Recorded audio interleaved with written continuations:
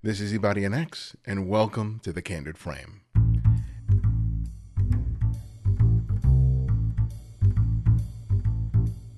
Before we begin, I want to share something that I think you might find of interest.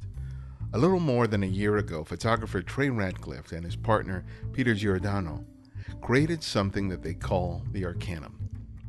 Its intention is to be a unique way of learning and practicing photography.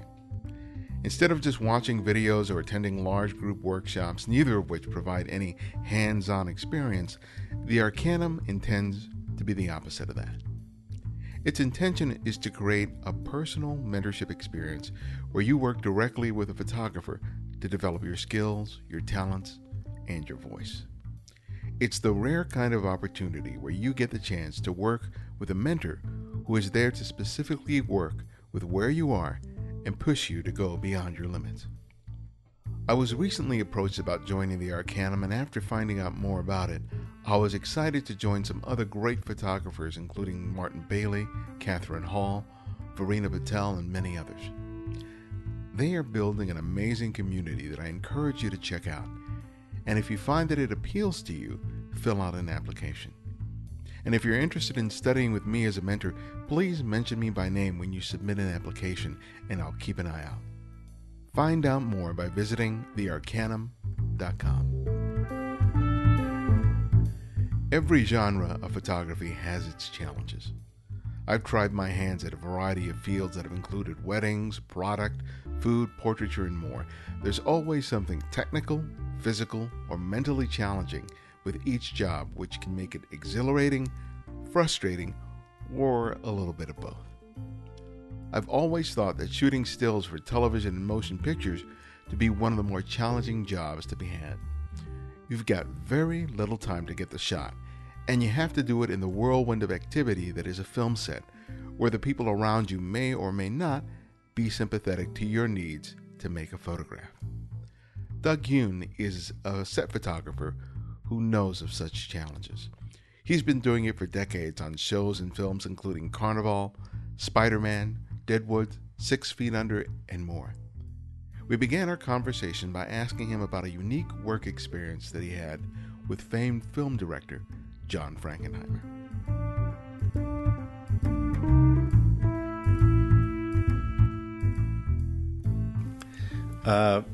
I was just getting started as a unit photographer. I'd done several different kinds of photography in my career up to that point. And I finally interviewed with HBO, and they told me I was going to get to work on this movie with legendary director John Frankenheimer in Mexico. And I had a lot of... I was really excited about it. I had a lot of trepidation because the publicist on the show I was working on, Sequest, he said, well, he's really fierce, he's really tough, but he's very photographic in his direction, and so that's on your side, but good luck. So we went into the deep into the jungles near Catamaco, which is in the mountains above Veracruz. And it was actually the same jungle they had used on a film with Sean Connery called Medicine Man. And I had brought every kind of camera, film emulsion. I had built this gigantic box, which was impossible to carry, but I could drag it around off-road. It had Hasselblad, it had Mamiya 6x6, it had all of my Canon 35 stuff, it had just tons of gear, and it was way over the top. And so the very first scene, Raul Julia, oh my God, was being hung upside down and tortured in this little dark room. So I was in there and I was doing all these great shots with the 6x6 Mamiya, and then John Frankenheimer looked at me and goes, Doug, come over here a minute. And he whispered in my ear and he said, your lens cap's on. Don't worry about it. I do that myself. And so that was how we met. But later on, when we were shooting, he said, "Doug, come here." And he wags this large finger at me. He was just like a hulk of a man. In fact, the Mexican crews down there called him, "No está Frankenheimer, está Frankenstein."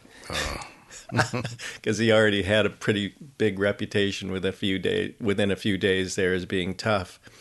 And he said, "Now, Doug, I know that when you go on other sets, they don't care about your job as still photographer. But on this set, you're very important. In fact, I want you to get exactly what I shoot. What lens do you have on there?" I said, "It's a 24. He goes, "I'm not using a 24. I'm shooting with a 35. Go get your 35. And he said, "I want you to get exactly what I am getting. And if you cannot get that, I want you to tell me, and I will make sure that you get that." And this is something that never happens on sets. Up to that point, my experience was that the camera crew, of which I am, as a still photographer, second to the DP and operator. Actually, not second to the operator. The operator and I share the same pay grade, just below DP. And yet, quite often I'm treated as a stepchild below the loader. And, there's no room on the truck for you, for your gear.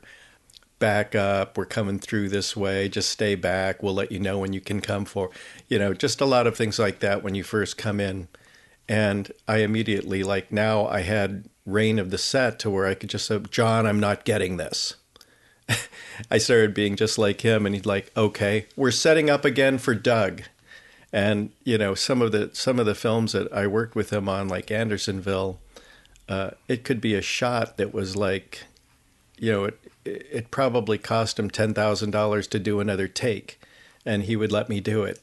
And I would hope that he didn't see that my camera was out of film before the end of it, But I've never had an experience like I have had with John, and I'm so honored to have gotten to work with him, and I miss him all the time. He died a lot too young. Yeah.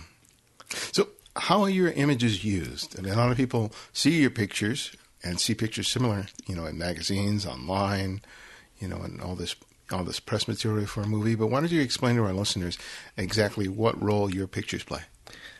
I represent the project in 2 dimensions. So anything that's printed, anything that's seen in a still manner on the internet.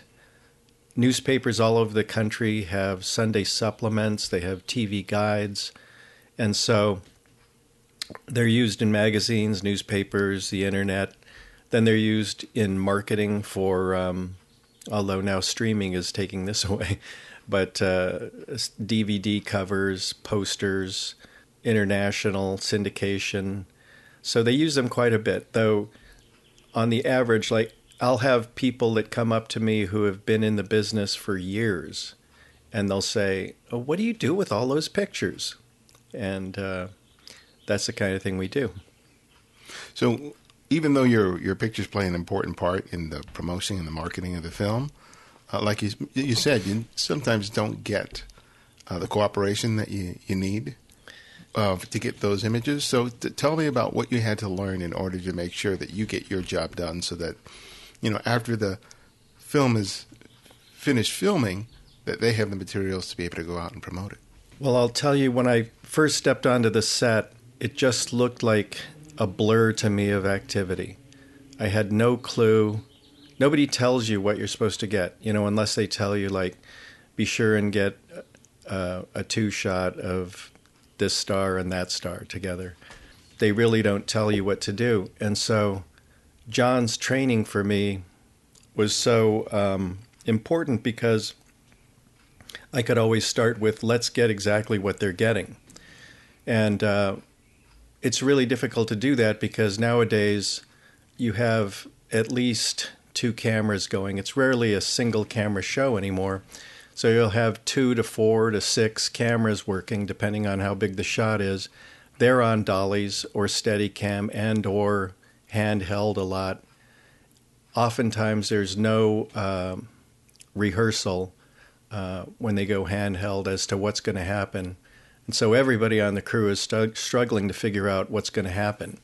And then, the focus puller, the gaffer, the lights, the sound guy are all trying to adapt. And I'm trying to poke my lens into the middle of this melee and tell the story in a single frame what's going on. And that's probably the key element of what I do, is to discern what the story is of the moment and try to express that in a single frame. It's much easier to tell a story cinematically because it's continuous. But oftentimes in a film, that story is not expressed in a single moment. You have all of the elements that get cut together, but in a single frame, you don't see it. So I'm trying to discern in the rehearsals, like the split second when the two people, I can see their face, when they coincide into the motion, into the same spot, or it might just be when they pick up an object or hear something. And I'm trying to decide what moment that is and then try to capture that while not bumping into the camera, getting run over by the dolly, or getting hit in the eye by the boom man. Because the boom man is who we compete with the most for the spot, because they're just above me in importance, and they're treated like stepchild themselves, as if hearing the words is like not that important in a film. So you have to get your images while they're actually filming. You don't have the luxury of setting something up before or after they call cut. Right. I have a joke as we're waiting for minutes and huge chunks of time where it seems as if nothing is happening on the set, and the crew starts looking at each other wondering, what are we doing? Because we know that as soon as the sun starts to go down, it's going to be what we call panic vision will ensue. And, then all of a sudden we need to get it done. And I'll joke and I'll say, watch this. I'm going to move the production along here. And I'll walk up to the actor and I'll say, hi, could you stand over here so I can get a couple of portraits of you? And the minute that the AD sees me, he goes, all right, places everybody. Let's go. Doug, get out of there. Come on. We're getting ready to go here. Lock it up. And then I look back at my friend and we're both laughing. So I play an important role as far as moving the production along when it bogs down. It seems like your job is as much about negotiating personalities and gauging what's happening in terms of the set as it is you making photographs. Was that something that came easy to you, or was that, or no? It has been, my job has been decisive in pushing me to become a more spiritual person. It has driven my spirituality. I had to learn how to become invisible on the set. So rather than being humiliated by being a nobody there, I had to learn to work at being nobody on the set. And that's a very humiliating thing to do, but as long as your ego is in charge. It also makes it hard to get service at a counter later on, because your invisibility sometimes follows you off the set. I have to be able to read the actors, most of all. If they're struggling with their lines, if they're being distracted, if they're on the verge of getting upset, I have to be willing to just put my head down and point the lens down and wait it out and see what's going to happen. There's nothing more terrifying to a still photographer than to be shooting your actor with a 200 lens and you might be 50 feet away, but all of a sudden those eyes are staring right down the barrel of your lens into your soul, and you know you're about to get the flick, which means, where they take their hand and they flick you off the set. Also another humiliating experience where you have to let your ego go. The other thing is you have to merge with the crew. The crew, they're like a bunch of high school kids quite often. Sometimes they're super professional. They're driven to excellence in what they're doing, but they don't always see the necessity of creating a spot for the still photographer to look through.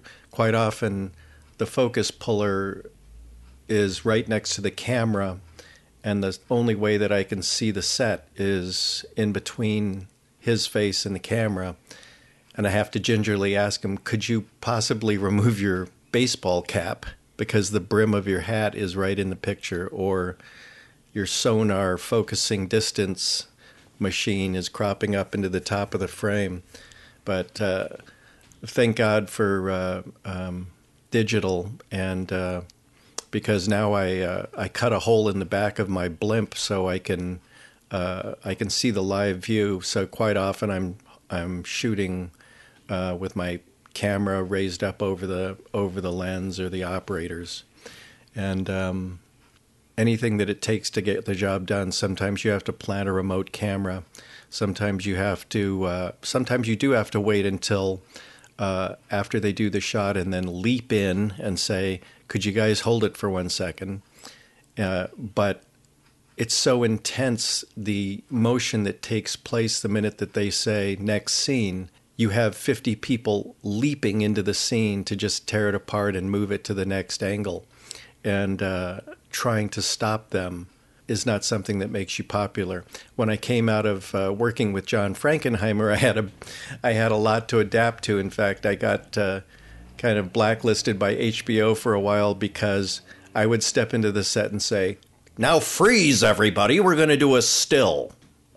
And everybody would look at me like, are you kidding me? What?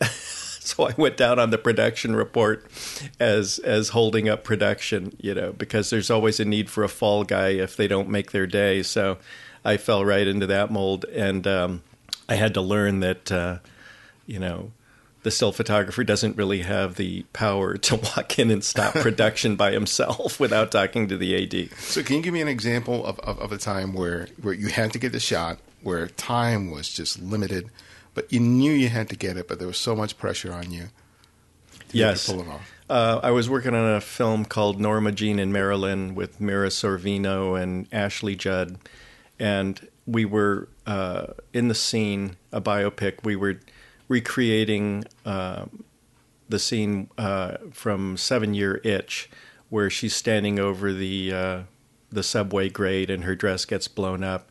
So we had 150 extras. It was nighttime on the backlot at Paramount. Heavy time delays. So I was gonna light the thing with strobe, and I had my assistants measure everything out with strings so that we could immediately go in there and we wouldn't even have to take a light meter reading or do anything. And the minute that they said cut, they flew in there with the strobes, and I snapped a shot with my Hasselblad, and so it's like a gallery level photo that was done in 3.5 minutes. And 3.5 minutes is usually an eternity for me if I get to do a setup. One of the reasons I work a lot is because if I get a setup, I can usually get it done in about 45 seconds. And the downside to that is that if I get half an hour to shoot somebody, I really don't know what to do with myself. That's funny. So, but what's the balance? Setups as opposed to shooting while they're filming. I think it's really best if you, it would be like 95-5, not getting a setup.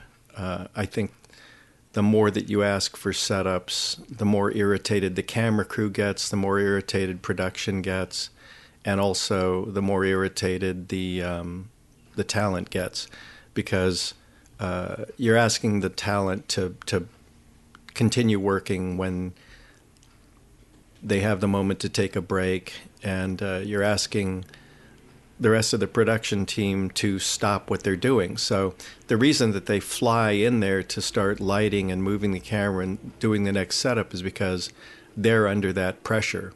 So if I stop them in their tracks, even if it's only for a minute, they've lost momentum, so they get a big resentment about that sometimes. So my thing is to just, a lot of the time I'll steal a setup. So if I know the actors pretty well, I'll say, look, when they say moving on, could you just stay there for about 10 seconds? And, I want you to turn this way and I want you to look over here. And, but it's a big thing to step up and ask them that also because they have such a hard time. They have such a huge job trying to remember their lines, trying to remember when they're supposed to scratch their chin or, hit their mark. And they have so much stuff going on. I don't really like to bother them, but occasionally I can pull that off. You said earlier that they typically hire you, but they really don't know what they want. But I'm sure that at the end they're looking at their pictures and they go, Doug, do you have this? Do you have that? So how do you, after all your years of experience, learn to anticipate what they'll likely ask for to make sure that you get it? You want to have coverage of all the key scenes. There's so many scenes which are just not important, where they're walking down a hall or they're driving up to a building or they're exiting. They need those for the story, but a lot of the time you don't need them for a still. But when you read the script and you see what the story is they're telling, you can figure out the key moments in relationships. So if it's a story about a father getting redemption with his son, I'll automatically be looking for those moments that tell that story either in his eyes or physically in the juxtaposition of the characters, and I'll know that that's what I've got to get. There's times when something gets set up, and I'll know that it's going to be the poster, or it'll be a really key piece of art. Like when I was doing, I got to do some reshoots on the original Spider-Man, and actually I had help there because Sam Raimi came up to me and he said, "Now, when she pulls his mask down and he's hanging upside down and she goes in to kiss him, you really want that shot, and so do we. It's going to go around the world quite a bit, so make sure you get that." And sure enough, that became an iconic image for the show, and that was an instance where I was told what to get. But a lot of the time, I get to either discover it or I'm looking for it. But I always think about the Minor White essay where he says, go out into the world when it's foggy and gray as like an open book. I don't remember the exact words, but you end up being like a blank piece of film, just receiving things as they come, and then just your hand just becomes something that you're not in control of when you click the shutter, and that's when it's the best. Who do you find it's a good person to make friends with on a set? A lot of people think about the actors and the directors, but is there a particular position or person that making friends with helps you do your job? I would say the operator and the first AC, though honestly I find them a lot of the time unapproachable. If I make friends with them, then they will allow me this, they will give me the same consideration they would give anybody on the crew. But ironically, the people that actually enjoy being friends with the most are the grips. They're capable of doing almost anything. They're ingenious. They're actually very brilliant and funny and like high school kids. And also they're the people that I go to if I need an apple box so I can stand up a little taller. You mentioned earlier with the setups that you brought in strobes to light. but how much of what you do involves using the lighting that's been pre-constructed for the scene, and how much of it is you bringing in some form of illumination for your shot? I never bring in illumination unless it's for a setup which may or may not really stand outside of the vision of the show.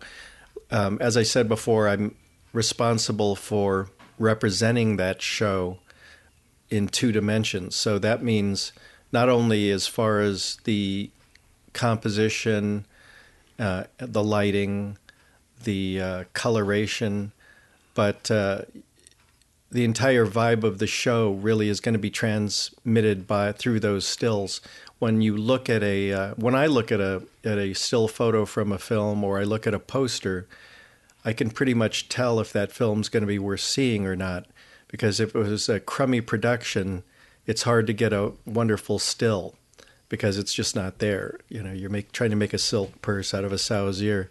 Though that is my job a lot of the time, to try and make something out of nothing. In general, I am trying to pay homage to the crafts that create the scene in front of me. I mean, I've got the greatest luxury in the world, where I have 80 super talented people spending $250,000 on a scene so I can take a still of it. So one thing I learned is that you don't want to get that shot and then be gloating about it to everybody and then making prints and saying, look at the picture I took, because it can really piss off a lot of people. So how did you get into this? This is not an easy gig to get, and a lot of people aspire to, but how did you find your way into making these kind of photographs? Well, I started off as a documentary photographer in the first. I was in the first class at Cal Arts, and we had a journalistic teacher named Ben Lifson who had just finished an essay on gypsies in America. I had actually in high school just finished an essay for a book called Women in Prison. And my hero became W. Eugene Smith, Robert Frank, Gary Winogrand, Danny Lyon, all of the great black and white photojournalists.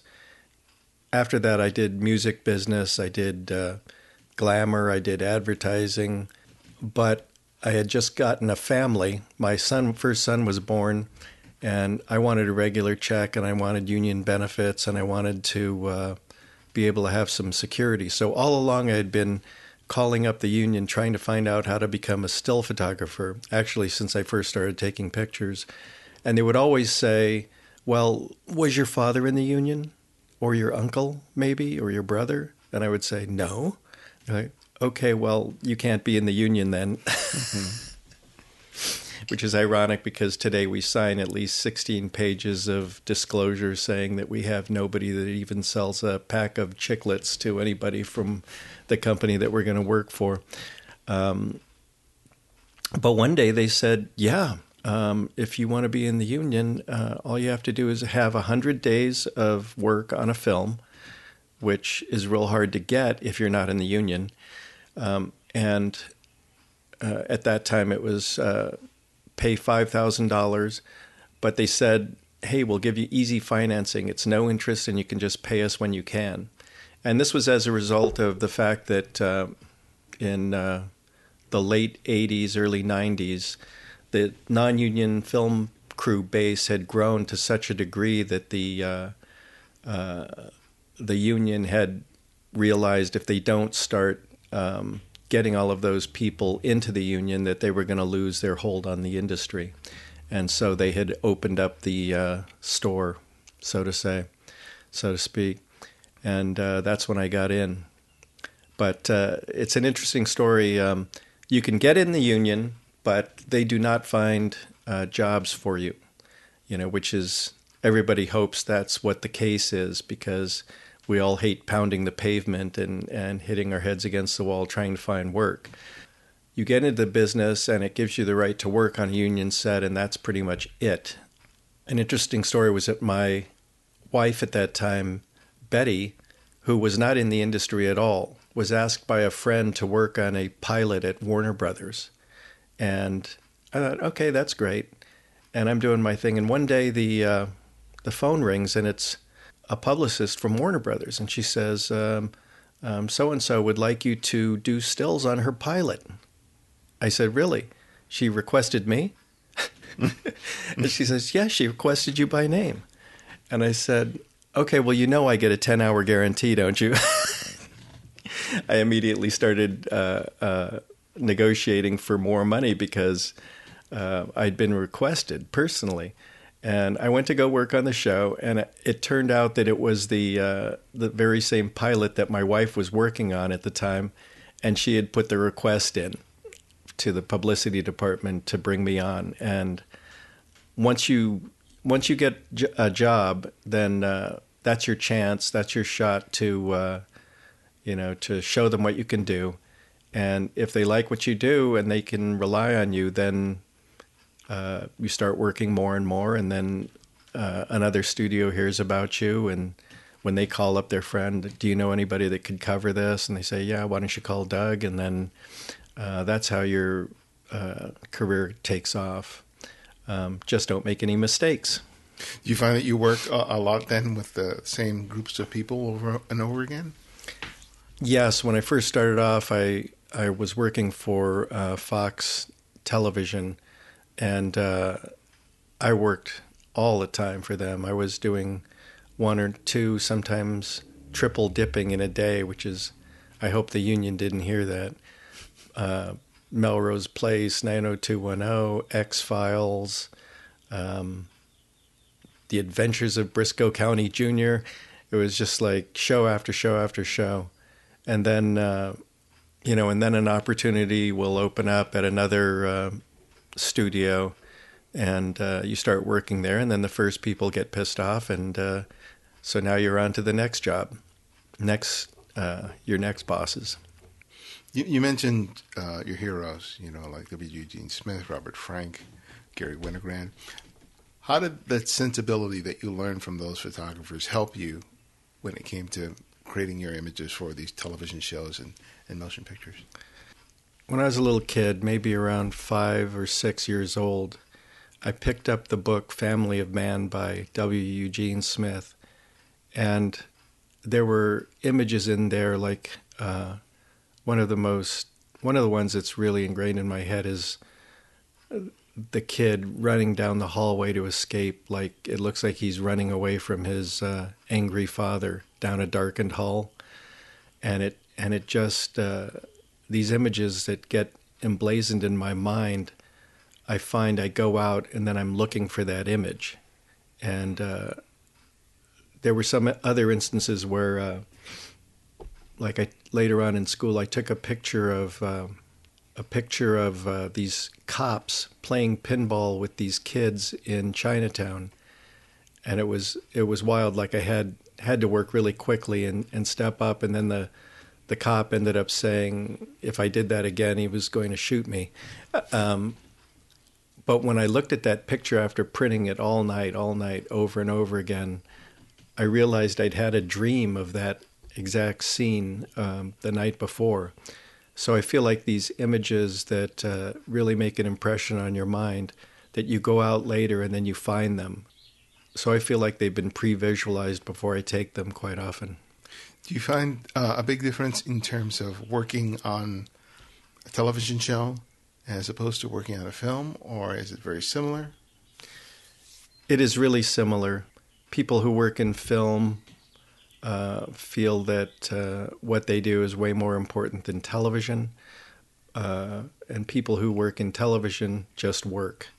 Now that films are not really being produced, they're being produced very rarely in California. A lot of those film photographers, still photographers, are now seeking work in television, which I find funny. In television, you have to work much quicker. You might be there for 2 or 3 days on an 11-day episode. So that 11-day episode is just like shooting a short film, a 1-hour film. and you have to go in and make decisions and get way more shots than the still photographer on a film who might just be covering one or two scenes in a day, have numerous rehearsals, perfect lighting, lots of rehearsals, and and you're in a beautiful location. With it's really hard to not get a great still. In television, you have to be much quicker and better, I think. When you started, you were shooting film, and now, of course, you're shooting digital. Was that advantageous to you? Did that help you, or did it create more challenges for you in terms of you being able to do your work? I welcome digital. I was heralding digital. I shot the first HBO movie on a D30 or a 30D. It was the 3.2 megapixel first DSLR that was affordable. And I was in heaven because shooting and feeling that you got something and then dropping it off at the lab on your own time, going back to the lab on your own time and looking at the snips, and then making the judgment, then going back on your own time so you could edit the pictures and make a couple of copies of the images for yourself for your portfolio. I mean, that was just some of the disadvantages. On top of that, you had to have Tri-X, you had to have Plus X, you had to have E6 in tungsten, high-speed 320, that you'd push 3.5 stops to try and get an image. Then you had to have Kodachrome on top of that. And so all of these emulsions you're testing and then storing in your refrigerator, and then you're having to drag it all around. So if you're working in the desert, you have your ice chest that you're trying to keep your emulsions cool in, and then you open it up and the ice is melted and everything's soggy. It was very challenging. Like I mentioned, when I went to Mexico, I had cases of film that I took down there for the 30-day shoot. By the time I was done, the skin tones, let's just say, were redder than the back of John Frankenheimer's neck. It's a lot of work. I mean, I'm amazed in terms of all the things that you have to do, not just technically, but in terms of dealing with time constraints and people and everyone else. After all the many years that you've been doing this, what keeps it fun for you? What keeps it fun is when you go on a production and it's truly original, and you get to play a part in telling the story of it. It's really exciting. The production designers, when they have the chance and they go all out, it's just amazing to go on a set that takes you back a century in time, and you get to hang out in that century. I love working on Westerns. When I work on a Western, I'm the Korean cowboy. I mean, it's like everything transcends when you're on a Western and nobody really sees color. It's just really about your hat and your boots. And it's real. You're really there. The people that work on Westerns all the time. So they actually are cowboys, and they actually have all of the correct gear to be back in that century. The other thing that's great is locations. In Los Angeles, I've lived here all of my life, and I find a new amazing part of Los Angeles every time I go on location. I've discovered neighborhoods that I never would have set foot in, and they're wonderful. And the people there have great lives going on, and they can't even imagine my neighborhood or how I live. But I really get to find out what Los Angeles is all about, and I get to experience more and more of it. I mean, it's impossible in a lifetime to actually experience all of Los Angeles. Well, my last question that I ask each guest is I ask them to recommend another photographer for our listeners to discover and explore. And it can be anyone, someone you've long admired or someone you've recently discovered. So who would that one photographer be and why? Well, I would say it would be W. Eugene Smith, because I think that a lot of people have never heard of him. but I think that his essays are so deep and so iconic and reach right down into your soul at such an intense level that you owe it to yourself to look at his book. Robert Capa, of course, and Diane Arbus. Diane Arbus actually really influenced me the most in my... I haven't talked about it, but the work that I did while I was at Cal Arts was predominantly street photography, and my turf was Hollywood at night. And Diane Arbus influenced that work the most. So it's a combination of W. Eugene Smith meets Diane Arbus. That's cool. Where can people go to find out more about you and your work? The best place to go would be to www.motionpicturestills.com. That's where they can find out about me. Great. Well, Doug, thank you for making time for me. I really appreciate it. It was really a neat opportunity to find out more about you and your work. Well, thank you so much, Abadi and X, for asking me.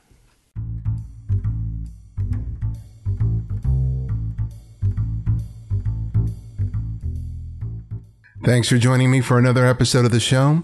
The Candid Frame is brought to you by the generous contributions of listeners like you.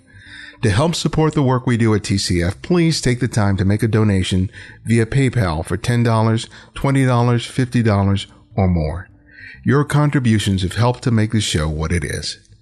I'd also like to thank our audio engineer, Martin Taylor, who you can find at theothermartintaylor.com, and our music is provided by Kevin MacLeod, whose royalty-free music can be found at incompetech.com.